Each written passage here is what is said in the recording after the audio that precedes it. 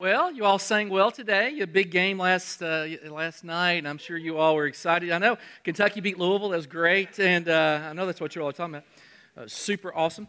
Okay, we're at New Year's Eve, and at the New Year, you do one of two things. You either make resolutions for the coming year, or you look back at the last year. And we have a tendency to do more of the, hey, what am I going to do for 2019? What am I going to do going forward? And we do less of the, hey, let me assess what happened in my life. Because they have those, like ESPN will do the plays of the year, and then there'll be a man of the year, I think Time Magazine, or a person of the year. They have a cover for that. There is this idea of looking back a little bit, but really we're going to do maybe a deep dive into looking back. And we're going to do what I'm going to call, we're going to take a soul inventory today. We're going to kind of look at, where is my soul right now? And I got here by doing certain things. So let's look back at those things. How did I get here? And then going forward, what am I going to do? And we're going to look at a couple of my very, very favorite verses in Scripture. But what this is called, there was a guy named Rabbi Levin, about 1820 or something like that, and he came up with this, called Cheshbon HaNefesh. Say it with me. You don't have to. I like it because it sounds like Cinnabon. And so, but what it literally means is a looking back. It's taking a kind of a survey. And so you pause from going forward spiritually. You pause for just a bit, and you look at your choices, you look at your fears, your offenses. What are the things? Businesses do this. They'll give an accounting of what they've done in the business year prior. They do an audit of, hey, this last year, this is what we did. Because here, if you're in business and you're investing in certain advertising and it's not working, well, you want to adjust course, right? So, or if you're doing if you have 12 employees and you need 14, you need to make an adjustment. But you have to make an assessment of where you are before you can tell where you're going to go. And in the Hebrew language, what we're shooting for as people, is something called shalom. You've heard this word. It means peace.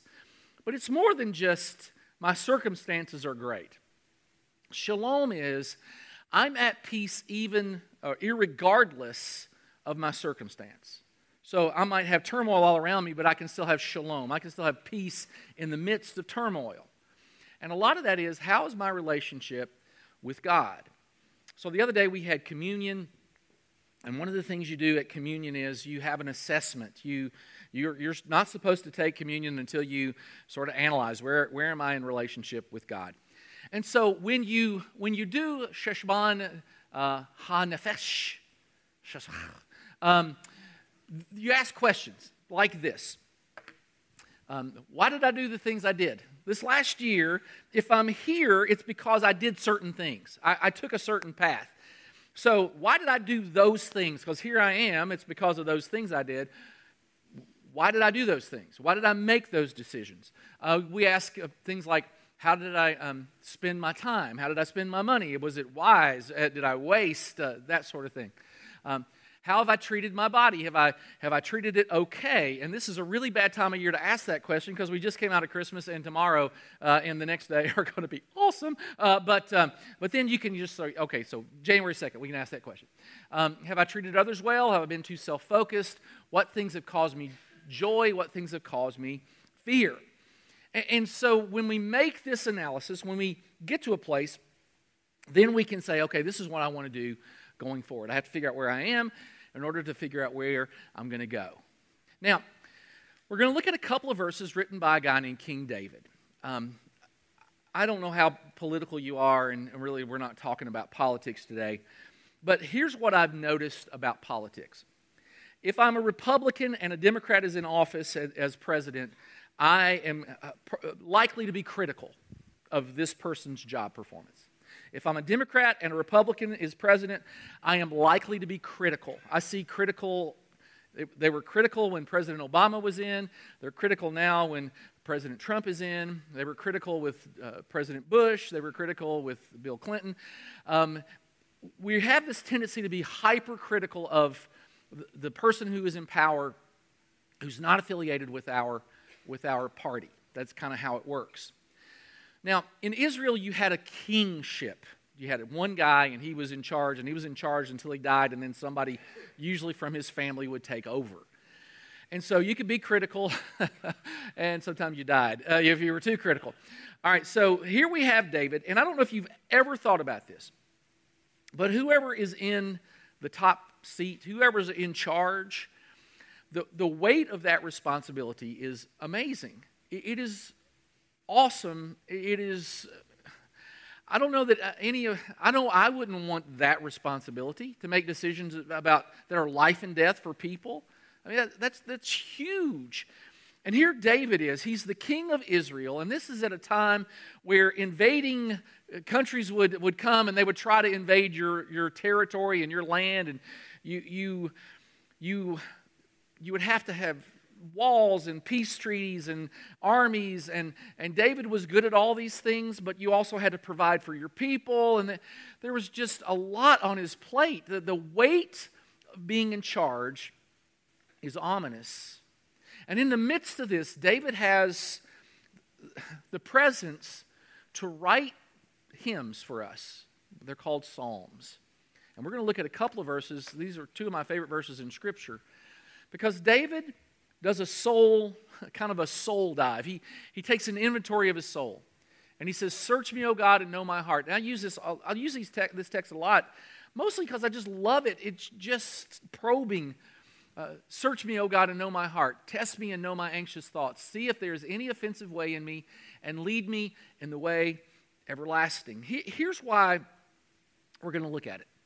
Because our souls are eternally important. My soul is what I take with me into eternity. And how the condition of my soul will not just affect me. The condition of my soul also affects everyone around me. It might infect them too. It affects everyone around me. The condition of my soul affects my wife, affects my kids, affects the church, affects the people I deal with. If your soul is in a bad place and you encounter people, a lot of times you know your soul's in a bad place because you don't have good encounters with people. You're easily annoyed. You're easily frustrated. Sometimes that's a soul issue. Sometimes it's a sleep issue, but sometimes it's a soul issue. If you're chronically annoyed with people, you got some soul issue going on. So the condition of my soul affects not just me, it affects others, but maybe more important, it affects how I relate to God.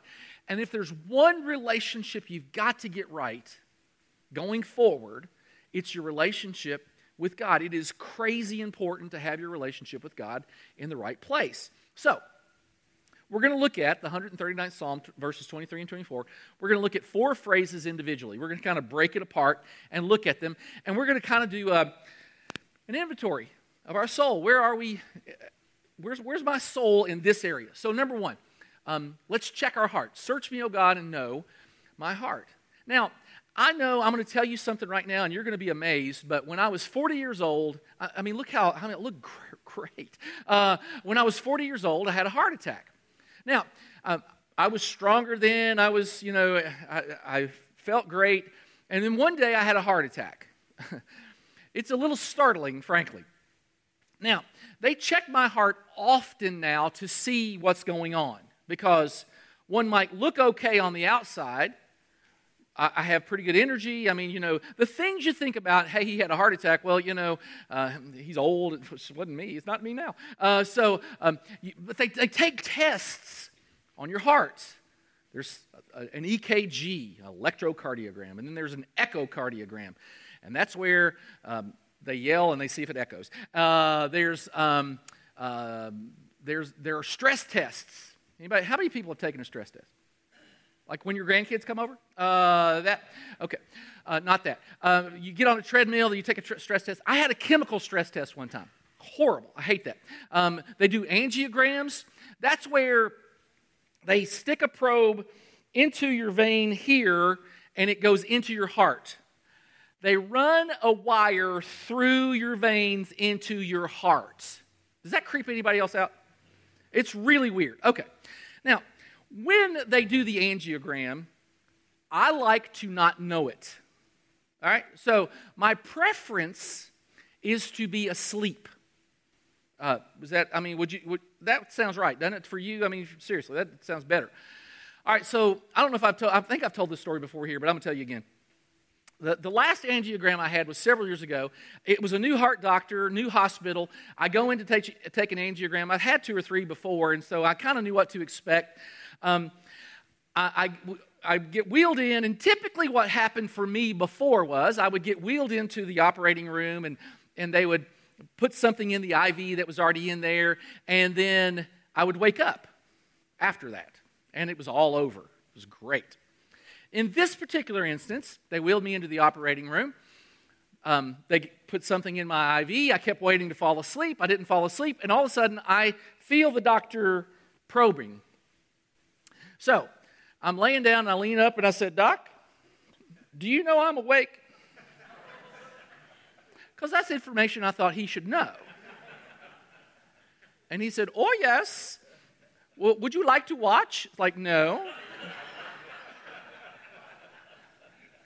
No, I would like to be asleep. Can you make that sleep thing? Oh, it'll only take a minute. All right, but the reason they go in is to check the condition of your heart. Because as water reflects the face, so one's life reflects the heart. Now, what you do is important. What you do is really important, but motives matter. Jesus put it this way, and I'm going to give you a couple of examples. A good person produces good things from the treasure of a good heart. An evil person produces evil things from the treasure of an evil heart. You can do good things for the wrong reason. I could give to charity. I could give a large lump sum to charity. But if I give this large lump sum to charity in order to be acknowledged, in order to be recognized, so that people would think, what a great guy that is. He's a charity giver. The action is right, the motive is wrong. Or it snows and my little neighbor lady who's a widow needs her drive shoveled. I can go shovel her driveway. And it's great to do that. It's great. But if my motive is to make it into her will, the action's right, the motive's wrong. Jesus is saying you have to check the motive. Why are you doing what you're doing? The way we get our heart calibrated right, our spiritual heart, the very, very best way, research over and over, there's research done on this. I mean, the conclusion is always the same. I want to make one last pitch going into 2019. The very best way to alter your spiritual heart is to read your Bible. I wish there was a magic pill. I wish there was an app. I wish there was... The very best way to regulate your heart spiritually is to read your scriptures. There's no alternative that's better. This is the very best thing you can do. Jesus said it this way. He said, people don't live by bread alone, but by every word that comes from the mouth of God. He was referring back to, in the Old Testament, the Israelites leave Egypt. They're wandering in the wilderness. There are hundreds of thousands of them. They don't have enough food, and God provides food. It was called manna. That's where we get the phrase banana bread. You've heard of it. And so manna literally means, what is this? It would just show up. Overnight, it's kind of like this. There would be dew, and the dew would dry, and there would be these flakes of manna. What is it? And there were 2 rules in collecting manna. 2. You had to do it every day, and you had to make time to do it every day. Every day you had to make time because it wasn't getting delivered to your house. You had to do it for yourself. And so you'd have to go out. You do it in the morning. You would collect manna. You couldn't collect too much because it would spoil. You collected a day's worth every day.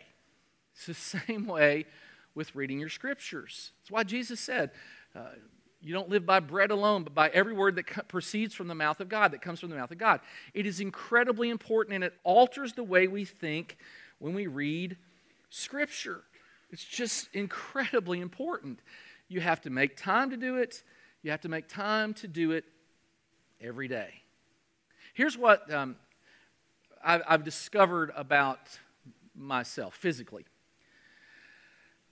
I check my heart all the time. I go to a cardiologist at least once every 2-3 years. I have an annual checkup. It's just what I do. It's just kind of what you do.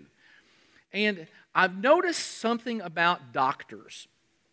When they ask you if you're taking your medicine, the wrong answer is sporadically. They don't like that. Occasionally, also not good.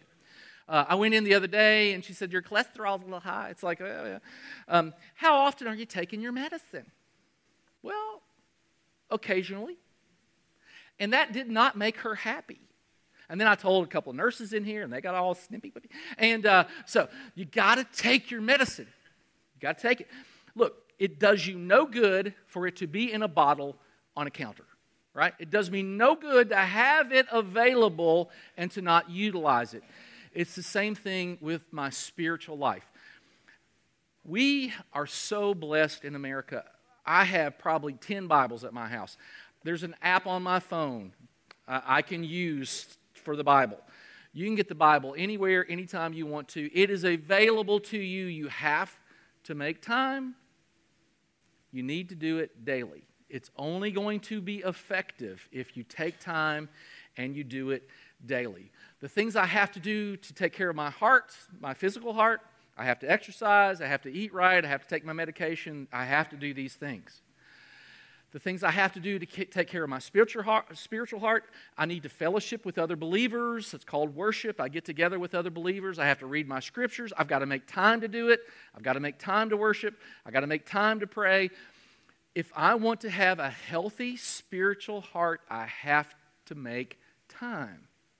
So my assessment is, okay, how did I do last year? I look back at my heart condition.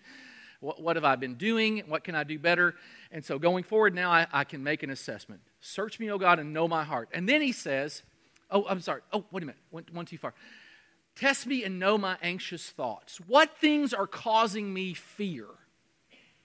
This is a great practice.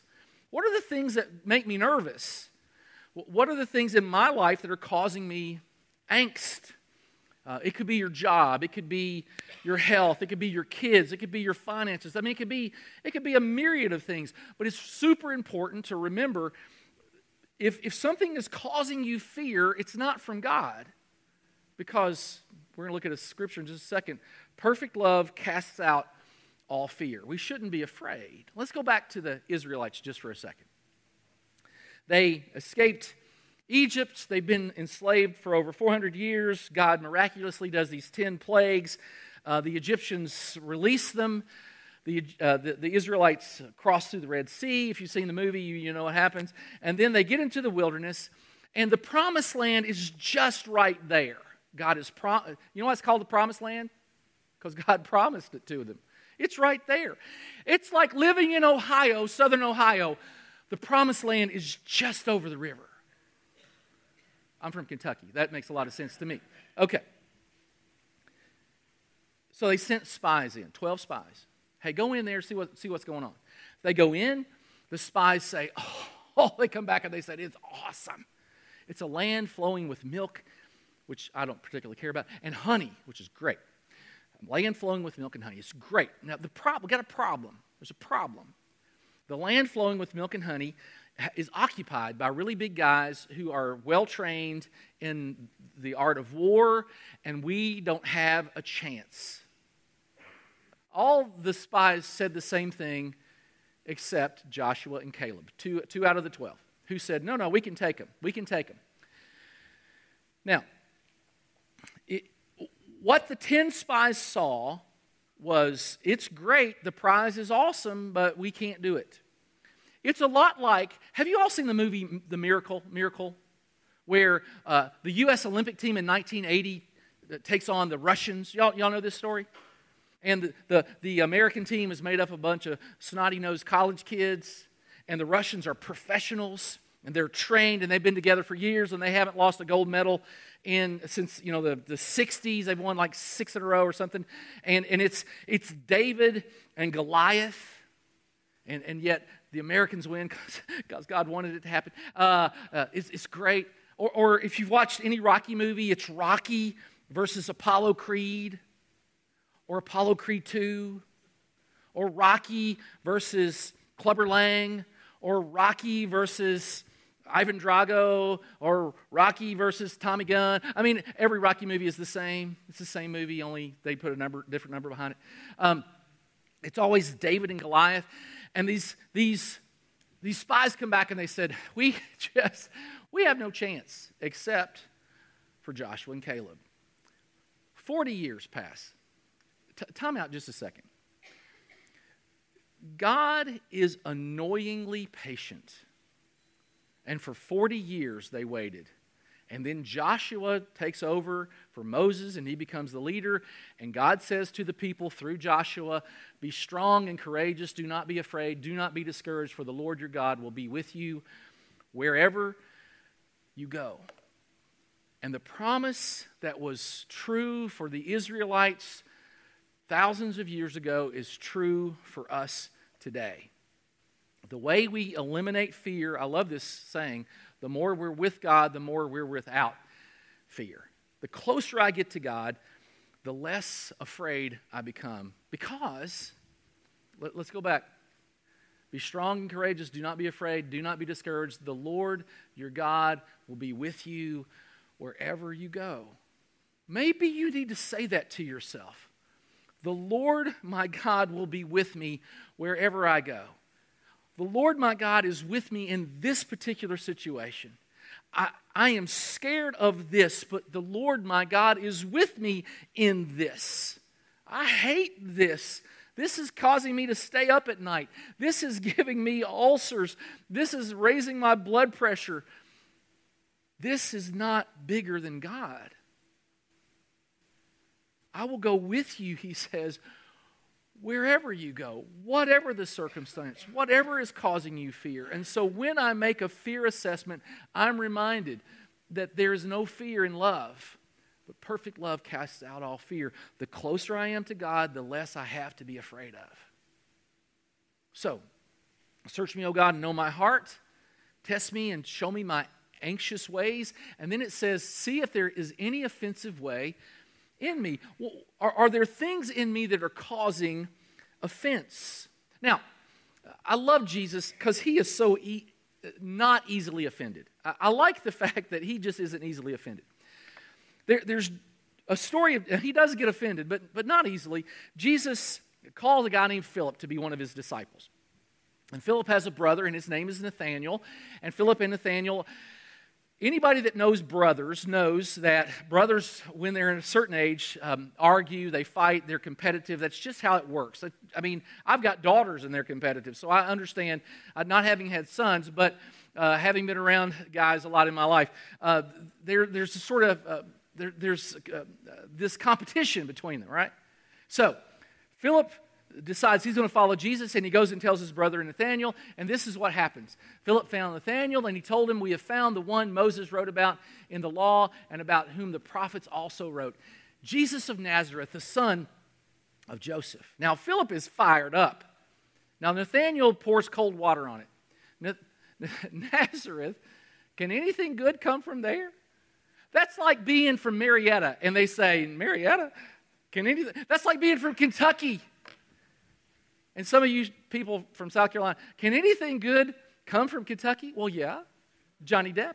Yes. So, can anything good come from there? Well, so basically Nathaniel disses Jesus and his people.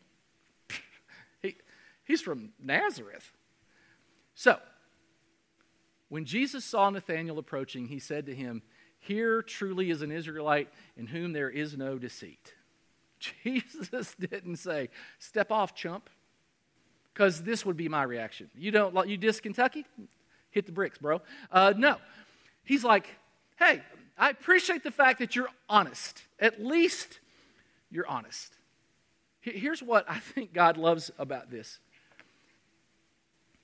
And what Jesus appreciated in Nathanael was at least he was honest. When David prays, see if there is any deceptive way in me. See if there is any offensive way. The word for offensive in Hebrew is otseb, which literally means idol. is there anything getting between my relationship with God? There's God over here and I'm here, and is there anything getting in between that? Because that's the assessment we need to make. Is there anything getting between me and God? And I made a list, and it took me about 6 seconds to make this list. It's not exhaustive, but I think it's pretty good. Money can get between my relationship with God. I can care so much about money that I forget about my relationship, and there's nothing more important than your relationship with God. A relationship, it could be with my spouse, it could be with my boyfriend or girlfriend, it could be with my kids. I can elevate a person to a position where they get between my relationship with God. It happens all the time. My ambition, my pursuit of fame, they're kind of the same. Entertainment, work, comfort, hobbies, romance and sex, approval, addiction, sports, myself, all of these things can get in the way of my relationship with God. C.S. Lewis was brilliant. He was a brilliant, at one time he was an atheist. His upbringing, he was brought up in a church, but they were so strict, he just sort of kind of jettisoned his faith. But then he came back because he said, I could find no other place where I could find joy. I could find no other joy other than in Christ. And so he used to lecture, this brilliant man used to lecture about Christianity. And someone at one of these lectures one time said, what religion brings the most happiness? And Lewis thought for a minute, and this is his quote, while it lasts, the religion of worshiping oneself is best. The problem with worshiping yourself is it doesn't last. Whether we like it or not, we have to realize someday we give an accounting of our life to God, whether we like it or not. You don't have to like that, but as your pastor, as a guy that cares about you, just realize that someday you have to give an accounting of your life, as do I, of what I've done, what I've thought. Let me illustrate. In 2006, America Online, AOL, which was a internet service provider, they opened up the searches of about 650,000 people. Now, they took the names away, but they gave them numbers. The problem was people figured out through the searches who the people were that had made the searches. And I read this article, and in the article it gave an example of a search. And the search was, how do you ship a pet? And so evidently these people had purchased a pet across state lines, and they couldn't go get it, and so they wanted to ship the pet. So, one of the first searches was, how do you ship a pet? What's the cheapest way, actually was the search. What's the cheapest way of shipping a pet? Then, a couple of days later, you see a search, how to know if your cat has a broken bone. And then a search, what causes a cat to bleed?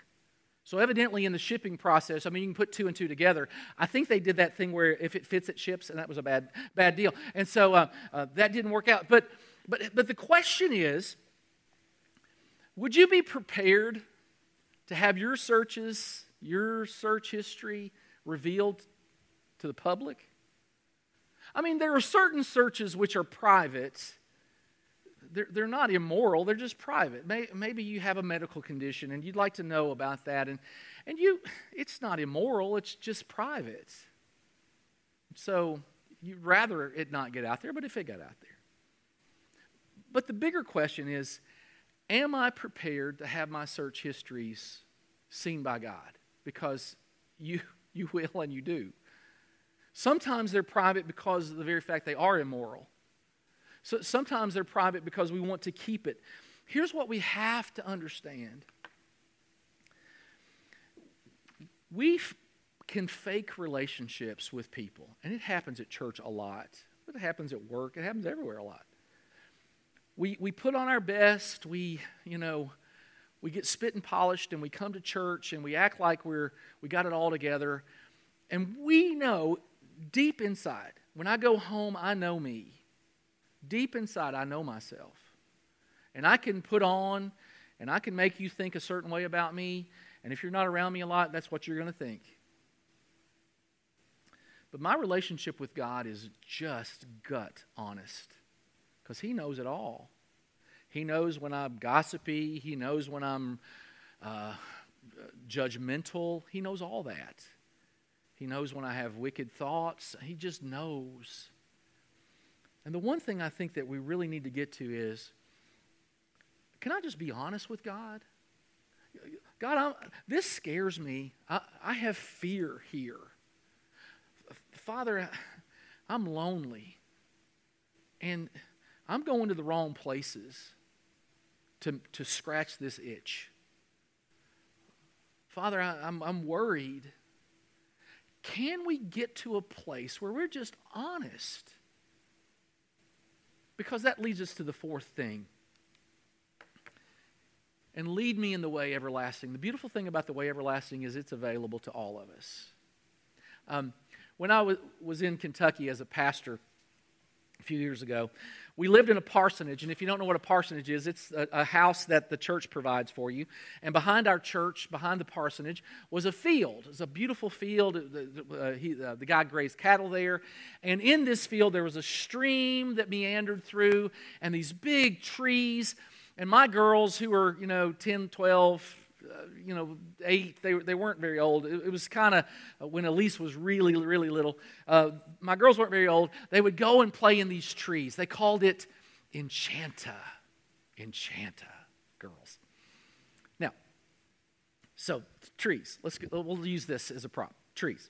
Now, beside this field, there was an old country road, and it was paved, and I liked to walk on that road. And so I would take my daily walks out on the road on next to Enchanta, right? And there was a rock fence, and if you've ever been to Kentucky, I don't see any of them here, but we have walls that were built by slaves. They're amazing. The construction is amazing. And they would stack these field stones and make these fences.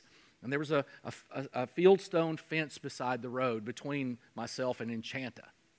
So I'm walking one day, and I'm heading back to the house, and I saw the girls over there. I thought, so I ducked. And I changed my voice, and I said, "What are you girls doing in my field?" It's funny, isn't it? I mean, that's awesome, don't you think?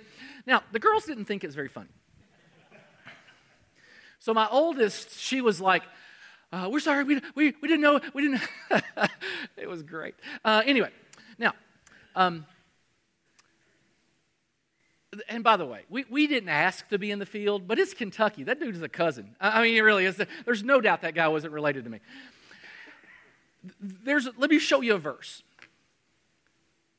So there is now no condemnation for those who belong to Christ Jesus. Condemnation is getting caught red-handed. It's being someplace you're not supposed to be. It's doing something wrong. Condemnation is when you feel that you have been caught, or that you know God knows, and you're doing the wrong thing, but God knows. And I love this verse. There's now no condemnation. Because look at this. Yes, each of us will give a personal account to God. Remember, someday I give an accounting of my life to God. And I don't want to have condemnation. So I don't have to, but remember there's an important part of this for those who belong to Christ Jesus. See, we understand big sins. We get the biggies, right? We get them. Grand theft auto or murder or adultery or what. We understand the big ones. It's the little ones that we just sort of brush aside. And we usually use little in the expression, a little white lie, a little fudging on our taxes, a little gossip. We like to minimize it. The thing is, God doesn't minimize it. Last night I had a dream, and I usually don't share dreams, but I had this dream, and it was so odd. I dreamed I had died, and I meet St. Peter, and there's this stairway to heaven. I heard the song, and St. Peter hands me a piece of chalk. And he said, by the way, this isn't how it works, but he hands me a piece of chalk, and he says, as you climb the stairway to heaven, you need to make a mark on each step for every one of your sins. I'm like, oh, okay. So I'm making a mark, and as I'm making a mark, I see Dwayne. He's coming down. Dwayne, what are you doing? He said, I got to get more chalk. And then And then Chris was going up with a bucket. A bucket of chalk. So here's the point. When we were utterly helpless, this is such a great verse. When we were utterly helpless, Christ came at just the right time, and he died for our sins. When we were utterly helpless. And then this one. And since we've been made right in God's sight by the blood of Christ, he will certainly save us. There's our word. From God's condemnation. It's something that we call grace. I'm going to end with just a stupid little story, but hopefully it'll make a point. When we lived in Michigan, if you don't know this about me, I'm a bargain hunter. I am a bargain hunter. My daddy would say about me, he would say, you are tighter than bark on a tree. I am tight, and I like to keep the resources that God gives me if I can. And so I went to a sporting goods store, and there was a pair of shoes, and they were athletic shoes, and they were more than 50% off. And you hardly ever find that. If you know that, they were like more. In fact, when I saw them, there was a beam of light coming from heaven, and angels were singing, hallelujah, because that is the deal. It was like the best deal I'd had all year. And I tried them on, and they fit, and so I took the box up, and I paid less than half price. I mean, Merry Christmas to me. It was awesome. Took them home, put them in the closet. I threw the box away. I threw the receipt away because who needs it? And I didn't wear them for about 3 months because they were like, when this pair wears out, now I'm going to go to this pair. So this pair wore out, and I went to this pair, and I started to wear them, and they hurt like the dickens. They were horrible. They just hurt every time I wore them. So I thought I would try to take them back. Put them in a Walmart bag, no box, no receipt, has been worn. Anybody want to guess how that went? So I go to the lady. She was so nice in saying, we can't do anything for you. She said it as nice as she could. Listen, sir, we're sorry they hurt, but we really can't. Without a box, without a receipt, we don't know what you paid for them. We don't know what happened. We just can't do anything. And so it's like, I had no expectation. Hey, Jesus said you have not because you ask not. So I thought I'd give it a go, right? I went in, and I grabbed up my shoes and put them in the bag, and I'm walking out the door. I'm almost to the door, and as I push the door open, she says to me, you might contact the maker, the shoemaker. They might do something. I'm like, whatever. So I drive home, and I think to myself, well, what's it going to hurt? So the next morning, I get up, and I call. I found the number online, and I call customer service. I believe they were New Balance, but I don't quite recall, but I think that's right. And I call, let's say it's New Balance. I call them, and the lady answers, and she's super nice, and I explain my dilemma. Hey, I bought these shoes. I don't have the receipt. I don't have the box, but they hurt, and I can't wear them. I'll give them away if you can't do anything. And she says to me, mail them to us, and we'll see what we can do. And I said, now wait just a second. I didn't pay full price. I got them for like half price or less. I don't even remember exactly what I paid. And she said, that doesn't matter. Mail them to us, and we'll see what we can do. Okay. Again, I don't have a lot of hope, but I put them in a package, and I mail them. Within a week, there on my front door, was a box of brand new, better shoes. They were a higher end, much better shoe. See, that's called grace. I did everything wrong. I threw the box away. I threw the receipt away. I didn't wear them right away. I did nothing right other than ask. The only thing I did right was ask. Will you show mercy? That's grace. You can do everything wrong. Your life could be completely messed up. Grace is asking for forgiveness and receiving it every time. The magnitude of God's love and forgiveness, we just can't comprehend. Over and over again, we can do just absolutely the wrong thing. It's wrong, and it's wrong, and it's wrong, and it's wrong. And somehow, for some reason, if we ask, the Bible tells us He forgives us of all of our sin. It's not because of what we've done, it's because of what Christ's done. I don't earn it or deserve it. That's grace.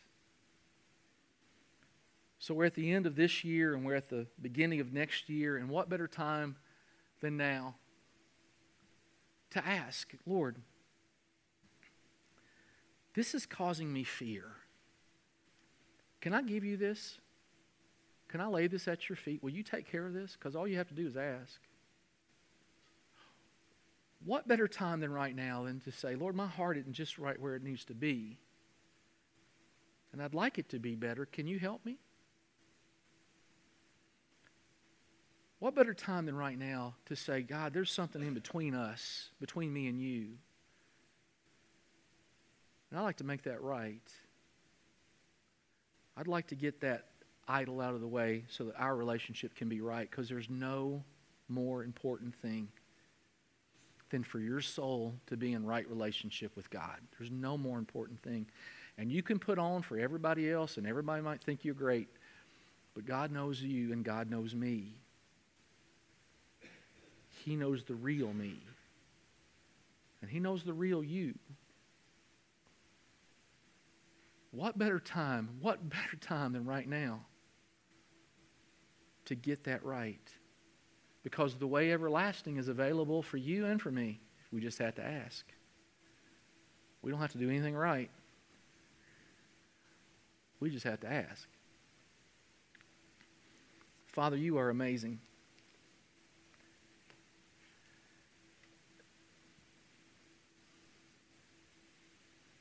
And it's so cool that you can penetrate our heart with words and with ideas and with thoughts, and that you can get our attention. And everybody in this room is here for a reason today. Today, maybe most of us or some of us or one of us needed to hear about our heart condition. Maybe all of us or some of us or one of us needed to hear about being offensive, or maybe some of us or all of us or one of us needed to hear about fear and how you don't want us to live in fear. And we're here for a reason, and you have spoken to us. And Lord, whatever we need to do, I pray that we would do it. And if we've never gotten on the path everlasting that you want us all to be on, if we've never, even though we've messed up, if we've never taken the opportunity to ask for forgiveness, what better time than today? Lord, help us to do it today. We pray this in Jesus' name. Amen.